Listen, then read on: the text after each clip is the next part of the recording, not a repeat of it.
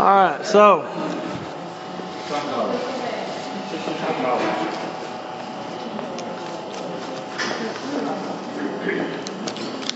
Galatians, he's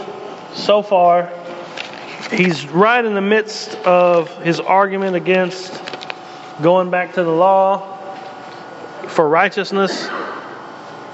And so what he's talking to them about is you can't go back. Their idea, remember, of going back is not just, we don't listen to that Jesus guy, but they love Jesus. They say, yes, Jesus is the way, the truth, and the life. But if you want to be right with God, righteous with God, then you got to keep the law too. You got to do the law of Moses. We've been around, the Jewish men would say, we've been around here forever, and God gave us these rules, and by keeping these rules is how you maintain your spirituality. And that's what last week, remember that we talked about. He was telling them, that he was after them to make them more like Christ, not just to get followers for himself. Y'all remember that?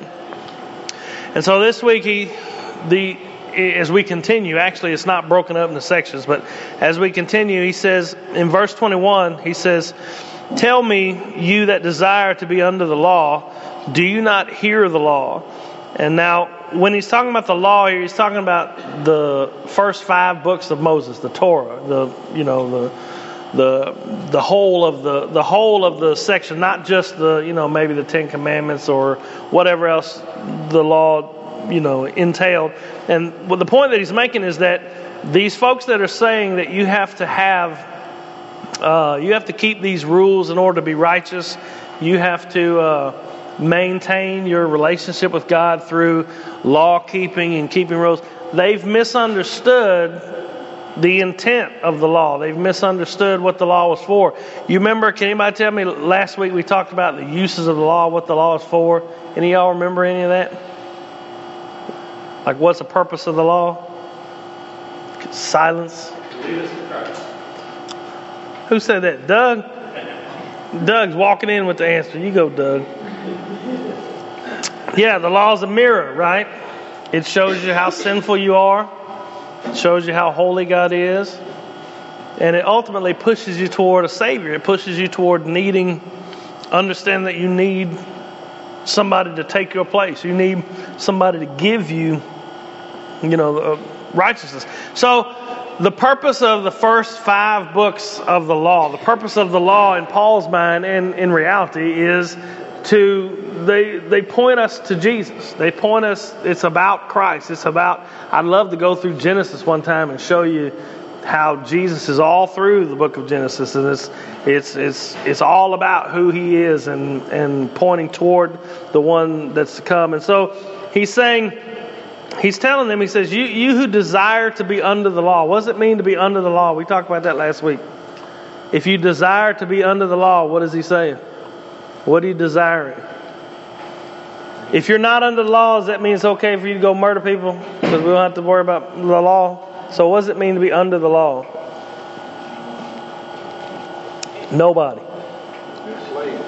Yeah, to be a slave to the law. To think that the law is going to give you brownie points. Yes. That you be made righteous by the law. Yes, that's specifically what it means. That I'm thinking, if I want to live under the law, what Paul's point is here is I want the law to provide my righteousness. I want God to look down at my law keeping. I want him to look at my obedience to his commands, and I want him to count that obedience for my salvation. I want him to count that obedience for my righteousness before God. Is that a smart thing to do? No, because we can't. Yeah, no, you don't want any of that brought up at your trial before the judge. I promise you, because we don't have any righteousness. The law was never intended to give us righteousness, and in the context of this story, this part of Galatians, it's all about being an inheritor of Abraham. God promised Abraham I'm going to give you land. I'm going to give you a father of great nations. Through your seed, the whole nations will be blessed. And this is what these Judaizers were coming in, and they were saying, you know what? We are the children of Abraham here. You can't just come and say, hey, we're following Jesus and we're right before God. You got to deal with, God made a promise to Abraham, and we're the offspring of Abraham. We're descendant from Abraham, and so we inherit the promise of Abraham. And that's the whole thing in a nutshell. What Paul is going to demonstrate to them is that, no, you're not the seed of Abraham. Those of us who are in Christ are the seed of Abraham.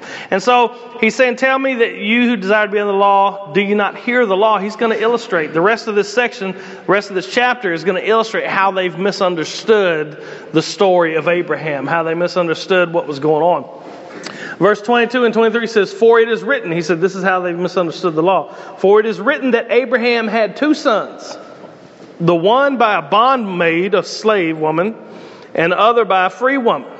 But he who was of the bondwoman was born after the flesh, but he of the free woman was by promise. Now, they claim to be sons of Abraham. Well, Paul's bringing, wait a minute now. Abraham had two sons. He had one that was born to a slave woman. Who was a slave woman? Hagar, yeah. Haggai is the book of the Bible. Yeah. And who was the free woman? Sarah. Interestingly enough, Sarah's name's never mentioned in this, but anyway. Hagar, you almost had me saying Haggai. Hagar and Sarah, okay? One was born according to the flesh. Who was that? No. Ishmael. That's right. You was one generation behind. Ishmael, and the one part of the promise was Isaac. Okay. What does it mean? They were both Abraham's kids.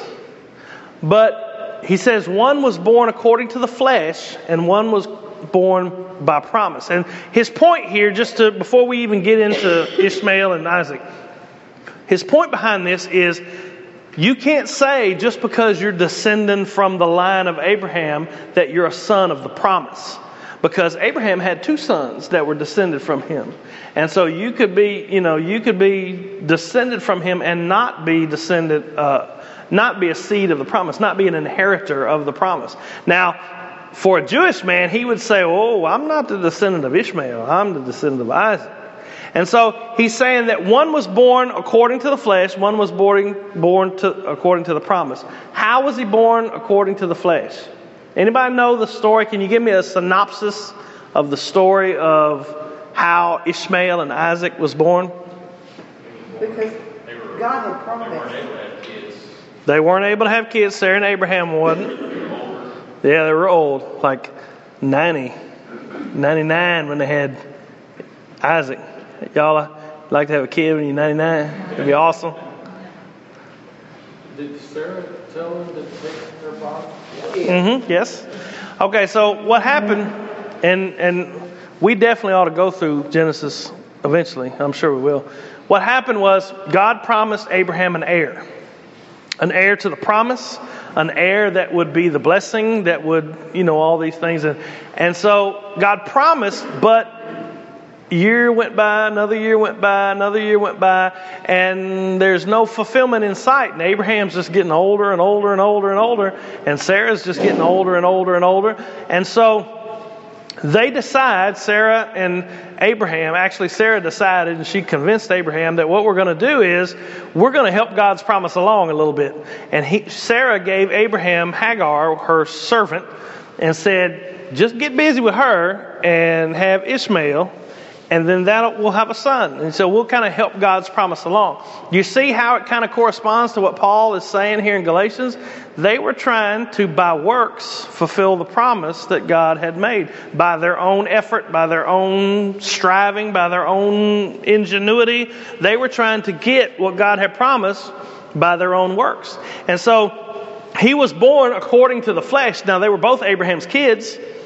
But he was born according to the flesh because he, by his own works, decided, I'm going to help God's promise along a little bit. We were waiting and waiting and waiting, and we're just getting older and older and older, and there's no son in sight. So Sarah convinced him to go ahead and take Hagar and have a kid with him. Now, Ishmael was born And it was all good. Abraham treated him like a son. Abraham was proud of him. And there came a time when God said, I'm about to fulfill the promise. I'm about to give you a son through Sarah.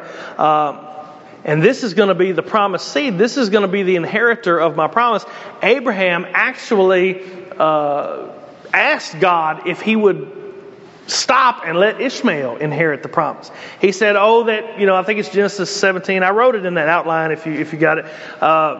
In Genesis, he said, that Ishmael would live before you.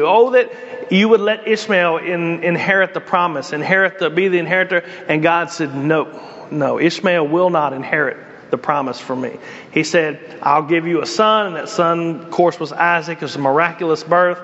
Sarah's 99 years old, had a baby. That must have been awesome, for her. But, and so that was a miraculous act of God that this baby was born at this time. Even put aside the fact that she was too old to have babies, but she was barren to start with, which is why they couldn't have no babies. And so this barren woman who couldn't have babies was miraculously conceived, gave birth to a son, and this is what God chose to fulfill his promise in. And so Paul's drawing the Doesn't the Bible like Ishmael was cursed from the get-go? curse. No, actually, Ishmael and his mom, Hagar, Sarah later. What happened was Ishmael started mocking and persecuting Isaac when he, was recognized as the son. And so Sarah said, all right, I want her gone. She's out. Get her out of here with her son. And God told Abraham, you do what Sarah said. And they cast her out. And actually God blessed Ishmael and Hagar because Hagar, she came and you might remember the story. She put Ishmael in the bush. Yep. And she walked away and said, I'm just going to sit here till we die, and God blessed her and provided for them, and so God was actually pretty good to them, but they were not the inheritors of the promise. That makes sense? Not really. And I may be wrong in this. I've heard it. I don't know if it's true or not. That's not a good way to start out. Huh? Is he not where the Muslims descended from? No.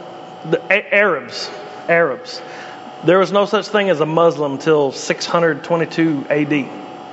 Muslim is a religion. Arab is a ethnicity. Does that make sense? Yeah. So you got Jewish people descendant from Isaac, Arab people descended from Ishmael. Yes. But Muslim, there was no such thing until 600 something AD. And so they came, the Islam came much, much, much later.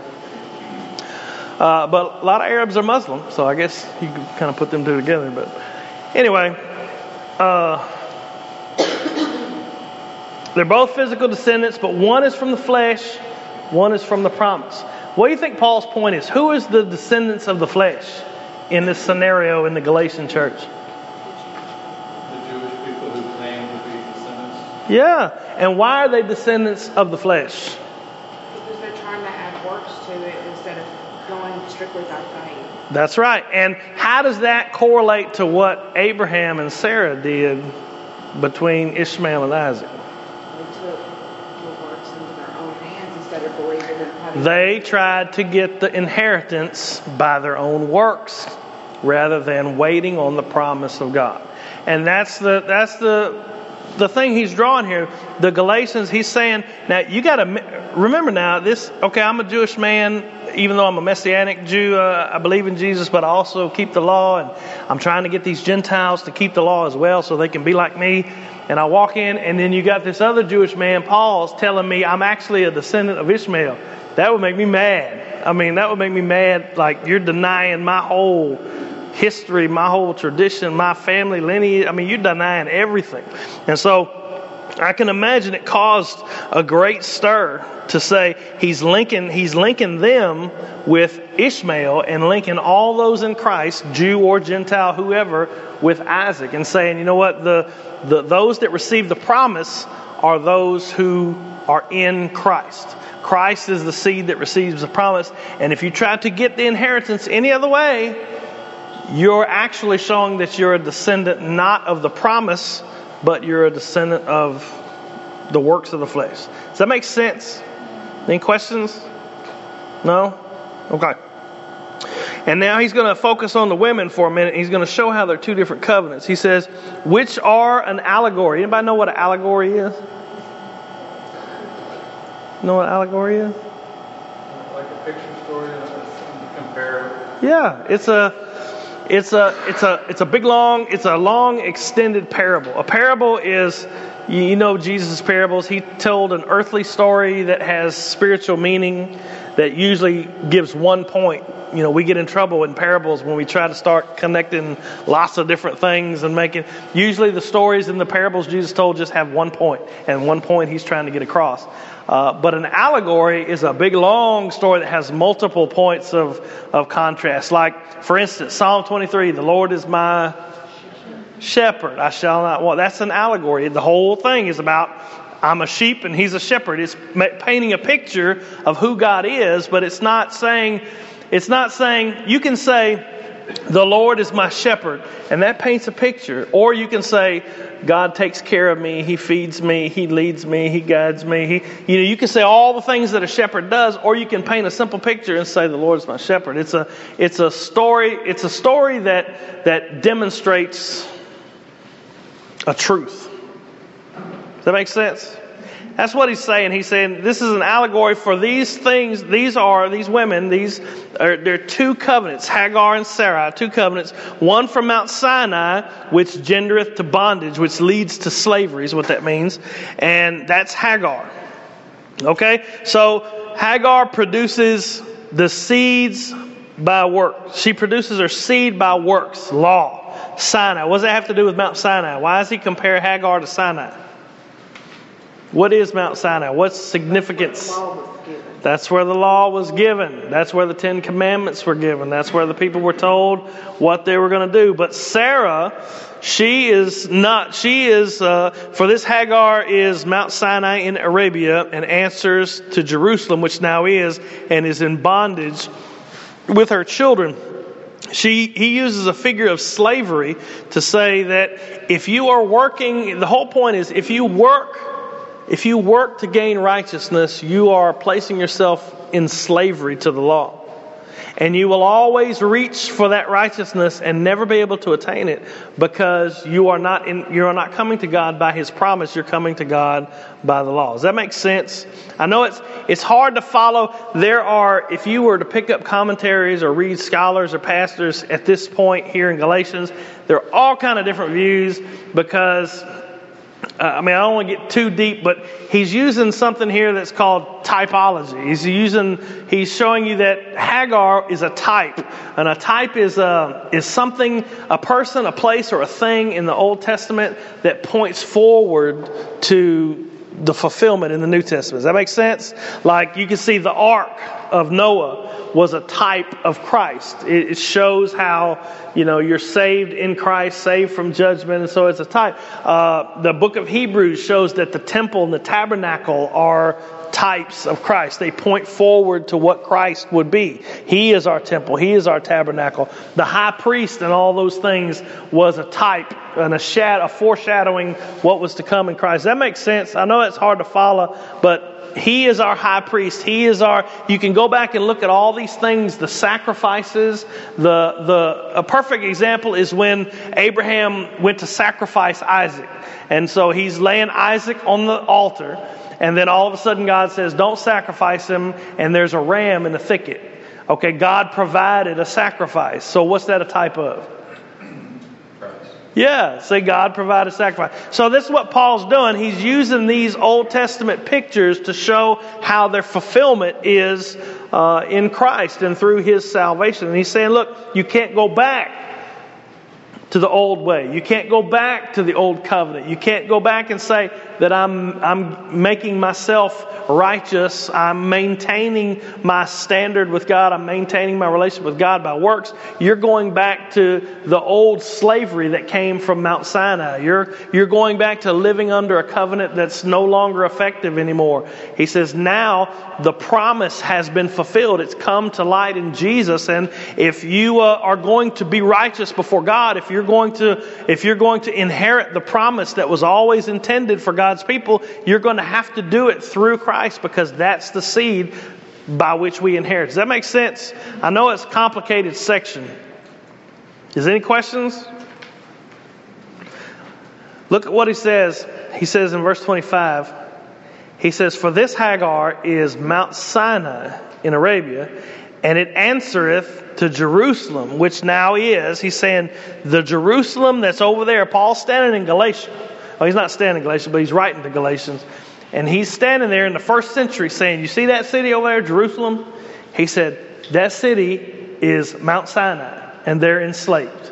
He says, "which now is and is in bondage with her children," verse 26 or verse 25. So he's saying, look at these guys. He says, they're coming to Galatians, these Jewish, Judaizers. They were coming and they were saying, look, you need to be like us if you want to be righteous before God. You need to be like us if you're going to hold fast to your righteousness, hold fast to your relationship with God. If you're going to inherit the promise, you're going to have to be like us. And Paul said, no. He said, the Jerusalem that's over there, right now, that Jerusalem is enslaved to bondage. What bondage were they under? The law. Yeah, they were still keeping the law. Still, at this time, they were still doing the sacrifices. They were still, engaged in... Can you imagine Paul or any of these Christians in Galatia coming and offering a sacrifice in the temple, bringing a bull or goat? They would never have done such a thing, because that would diminish the sacrifice of Christ. That would be saying that Jesus is not enough. And so by continuing those things and thinking that those things made you righteous before God, they were saying you're going back to the law. You're enslaving yourself to the very thing that God brought you out of. Does that make sense? Nobody in this modern Brownsville, West Tennessee area is ever going to say, hey, you need to bring a bull and sacrifice it if you're going to be righteous like me. Probably nobody's ever going to say that to you. But there are going to be people all over that think that you got to look like me, you got to dress like me. There are people today that say if you wear makeup, you lost. If you wear dresses, you lost. If you don't put your hair up the way I do, you lost. If you do whatever. They add all kind of rules, all kind of things that you have to do. And if you don't do them just right, guess what? You must not be as righteous as I am. It's a have to versus a want to. The people that were falling back onto the law, they really, really knew and believed that you had to follow, the first commandment down to the 10th, where, what Paul was trying to get through was, I don't have to, but I want to. Yeah. And Jesus made that bridge. He put that bridge there because he knew I couldn't. Yeah. And there's nothing wrong. Let me make sure we understand. When Paul hung out with Jewish people, he ate Jewish food and acted Jewish so he wouldn't offend them. And so there's nothing wrong with saying, if I'm a Jewish Christian, there's nothing wrong with saying, I just can't eat pork, or I can't, whatever. It's nothing wrong. If that's your conviction, more power to you. But you can't make that a standard for righteousness for everybody. Does that make sense?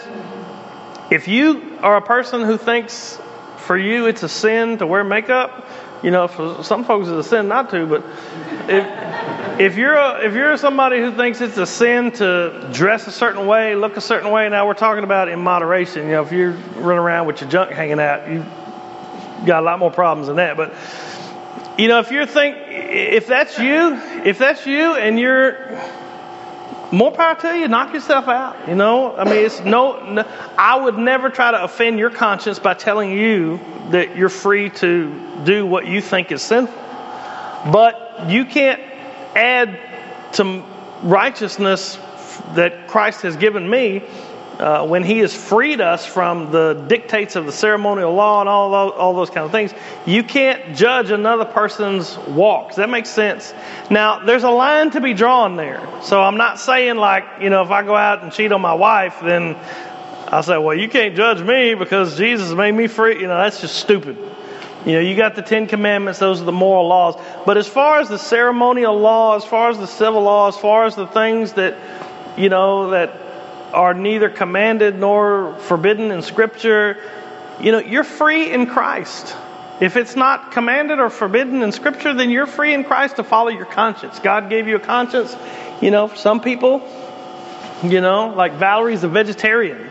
And she wouldn't think it's a sin to eat meat, I hope. But if she did, that's fine. Be a vegetarian. Go. More power to you. But don't try to take my steak. You know what I'm saying? Because it's just the way it is. And so Paul is not saying, the Jewish ceremonies are bad and all these things are wrong. And he's not saying that at all. He's saying you can't push that on these Gentiles and say that you're lost without them. You can't add to what Jesus did. You have to let them be Gentiles. They can be just as much inheritors of the promises as you are if they trust in Christ. And you can't push the food laws and all them other things on them, because that's not part of God's new covenant. Does that make sense? Y'all with me? Did the Jews back then that Paul was preaching to, were they still offering sacrifices? Yes.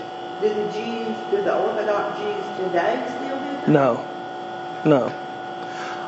When the temple was destroyed in 70 AD. And so up until that point, they were still offering sacrifices. After that point, they were scattered. And so there was no more temple. There was no more place to offer sacrifices. So the focus became not so much on animal sacrifice, but on law keeping, studying the law, keeping the law, those kind of things. So today, if you would run into an Orthodox Jewish person, now there's liberal, conservative, there's all kind of different Jewish people, just like there are all kind of different other kind of people. But for the most part, if you're running to an Orthodox Jewish person, talking about the black hat with the curls and the deal, they're going to be all about law keeping and studying the Torah, studying the Tanakh, and studying those things and keeping those laws and living by God's dictates in that way. And that's their sacrifice for the most part. Is it consistent? Do I understand it fully? No, I don't. So we'd have to talk to one of them as to why. That's my question: is how come you don't do animal sacrifices anymore? That's what the book says, So ask him. He'll probably tell you. He may have lots of reasons, but more than it's going to be studying the law, keeping the law. What he would call law is not just thou shalt not, but the whole Old Testament. Brought out the night we were there. Their altar, where in the room where they keep their Torahs, and it's in a scroll, isn't it, Jennifer? Yeah. Decorated beautifully. You couldn't get out of there with it and bring it to me or nothing? That'd be awesome. I didn't try. Anyway, so the Torah is the first 5 books. The Tanakh is what they call the whole Old Testament. So it's the law. The law is the writings of Moses. The prophets are, of course, the prophets. And the writings are going to be like Psalms and Job and Song of Songs and Ecclesiastes and all those kind of things. I did ask David how come they did not do animal sacrifices anymore. And he said that it is more important to the Jewish people today to uphold the law. Yeah. And he said that it is a personal, if they want to observe the festivals and the sacrifices, that what they do within their family and the head of their family, if they choose to, they do it at home or within a certain sect or group. Mm-hmm. He said, but that's a personal thing. He says he knows some people that do still offer sacrifice. They buy their own animals, so to speak. And they like cutting up animals at home? She did some kind of... Oh, no. That's how... college. But there's so many things that you have to do. They got to burn it outside the camp and do all kind of... offer the entrails and the kidneys. He says he knows of 2 families in the Jackson area. And he said because of... Peter.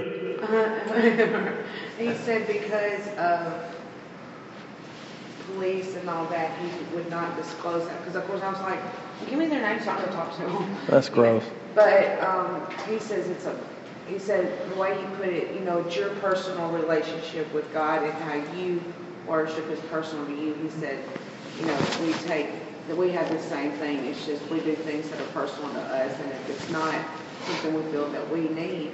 And of course, then my argument was, why is it okay for you not to have to, and he does? Well, they're all about law nowadays. That's what he said. For He sure. said the law is the most important. Yeah. That's the one thing that is grounding that faith. Right. So let's look at verse 26, and then he's going to talk about us. He says, "But Jerusalem which is above is free, which is the mother of us all." And so he's contrasting the Jerusalem that's sitting over there in Israel at the time Paul's writing these, and the Jerusalem that's above. What's the Jerusalem that's above?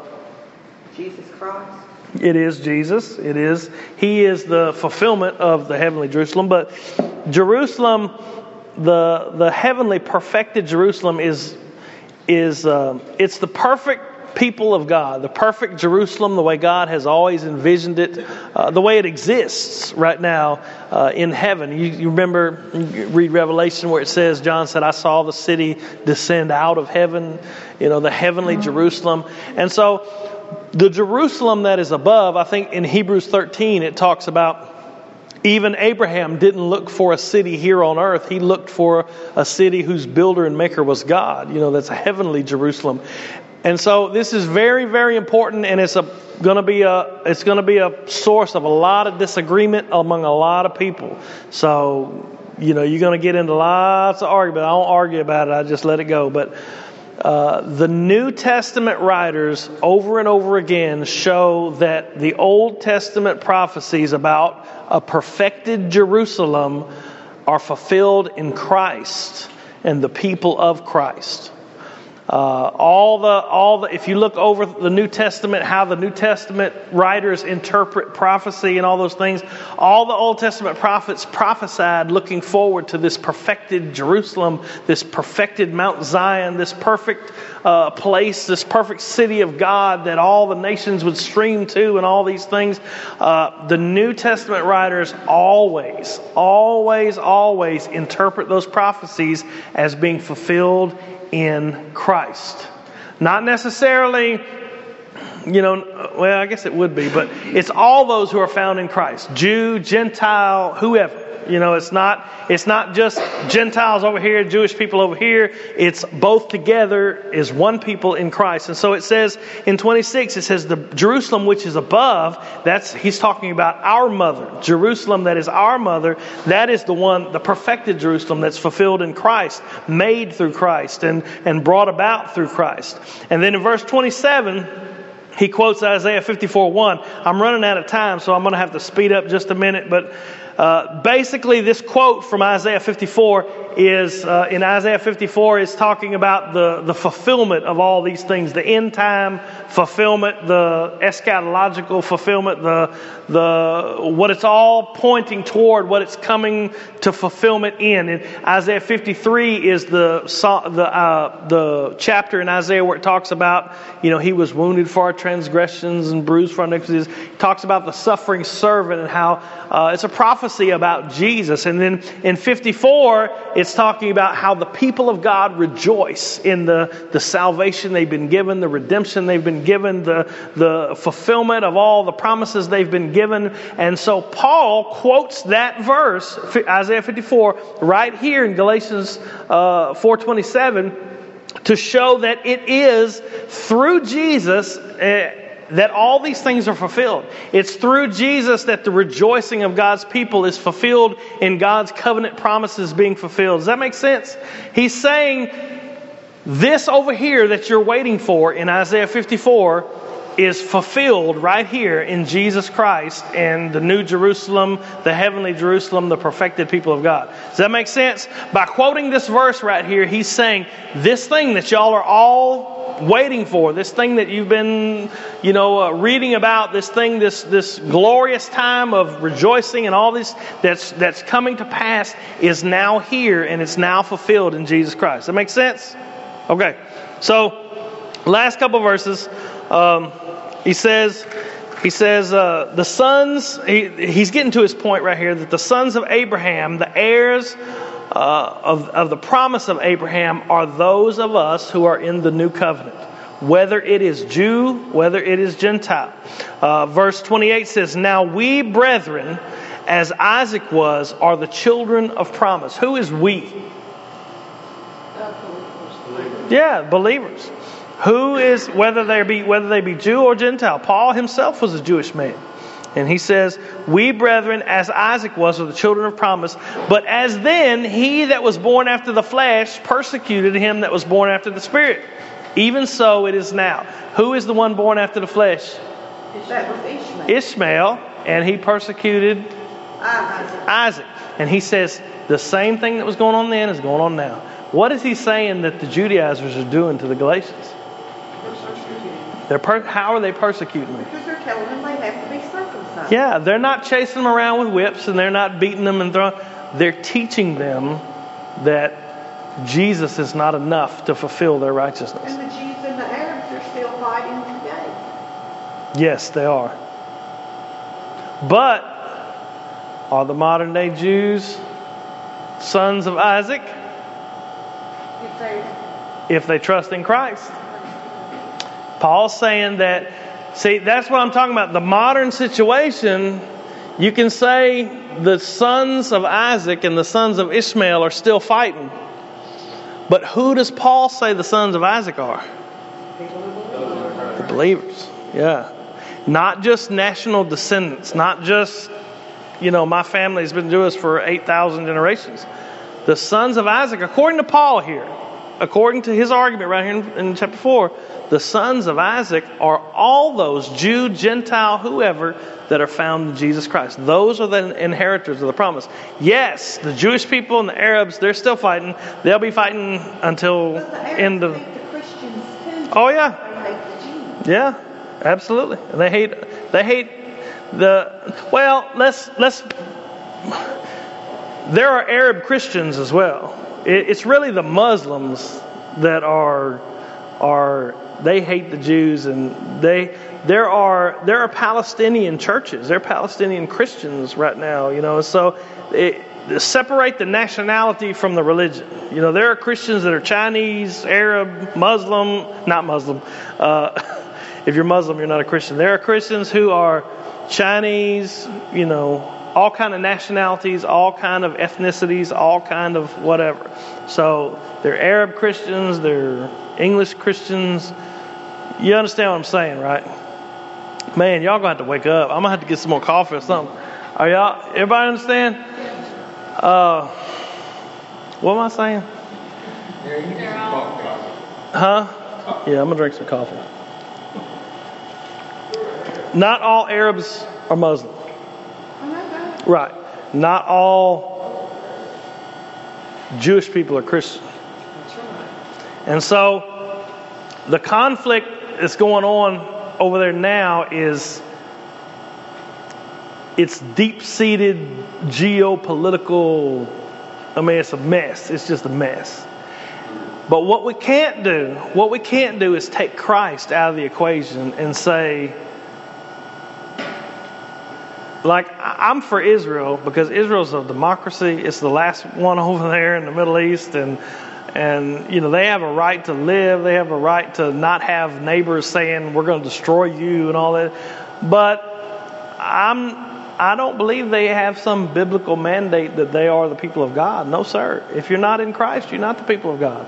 Well, the Bible tells that it's not a particular geographical location, and that's what you're trying to get across, is that the geographical location of Israel and the people in it is not necessarily God's Israel. God's Israel is everybody who is in Christ. And that's proven. You remember what I read to you, Ephesians 2? I can prove it. The New Testament writers agree with me 100%. There's no way to interpret those passages other than that. The reason that you agree with them. Yes, that's right. They came first, and they were inspired, so I agree with them. Now, that being said, a lot of smart people disagree with me. A lot of smart people. So it's not an issue where, they all going to hell or nothing like that. We just disagree. But all of them agree that Christ is the only way to be saved. They just think that there's, And And Paul's arguing the same thing, or going back to the same thing that has happened since the Garden of Eden. Adam and Eve they wanted more. God was not enough. God's not enough. Yeah. They ate from the tree. And it's the same thing that has, happened since the beginning of time. Yes.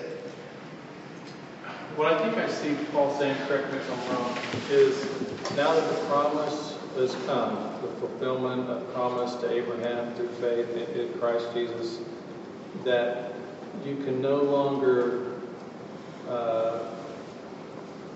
keep the law as in Sinai to claim the promise of Abraham. Right.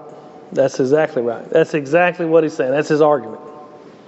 He's saying the Judaizers are coming into the Galatian church saying, if you want to be children of Abraham and inherit the promise of Abraham, then you have to keep these laws. Paul's saying, no, the inheritance, the children of promise that come from Abraham's line are those that are found in Jesus Christ. And he says that at the end. Let me just read the last two verses and we'll go. It says, nevertheless, what saith the Scripture? Cast out the bondwoman. That's where God told Abraham to obey Sarah and throw Hagar out. For the son of the bondwoman shall not be the heir with the son of the free woman. That's what God told him. And then verse 31 is the culmination of his argument. So then, brethren, we are not children of the bondwoman, but of the free.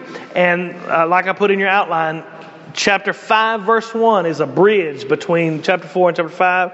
And so the exhortation he gives based on all that he said before is in verse 1, chapter 5 says, stand fast, therefore, in the liberty wherewith Christ has made us free, and be not entangled again with the yoke of bondage. What's the yoke of bondage that we don't want to be tangled up in again with?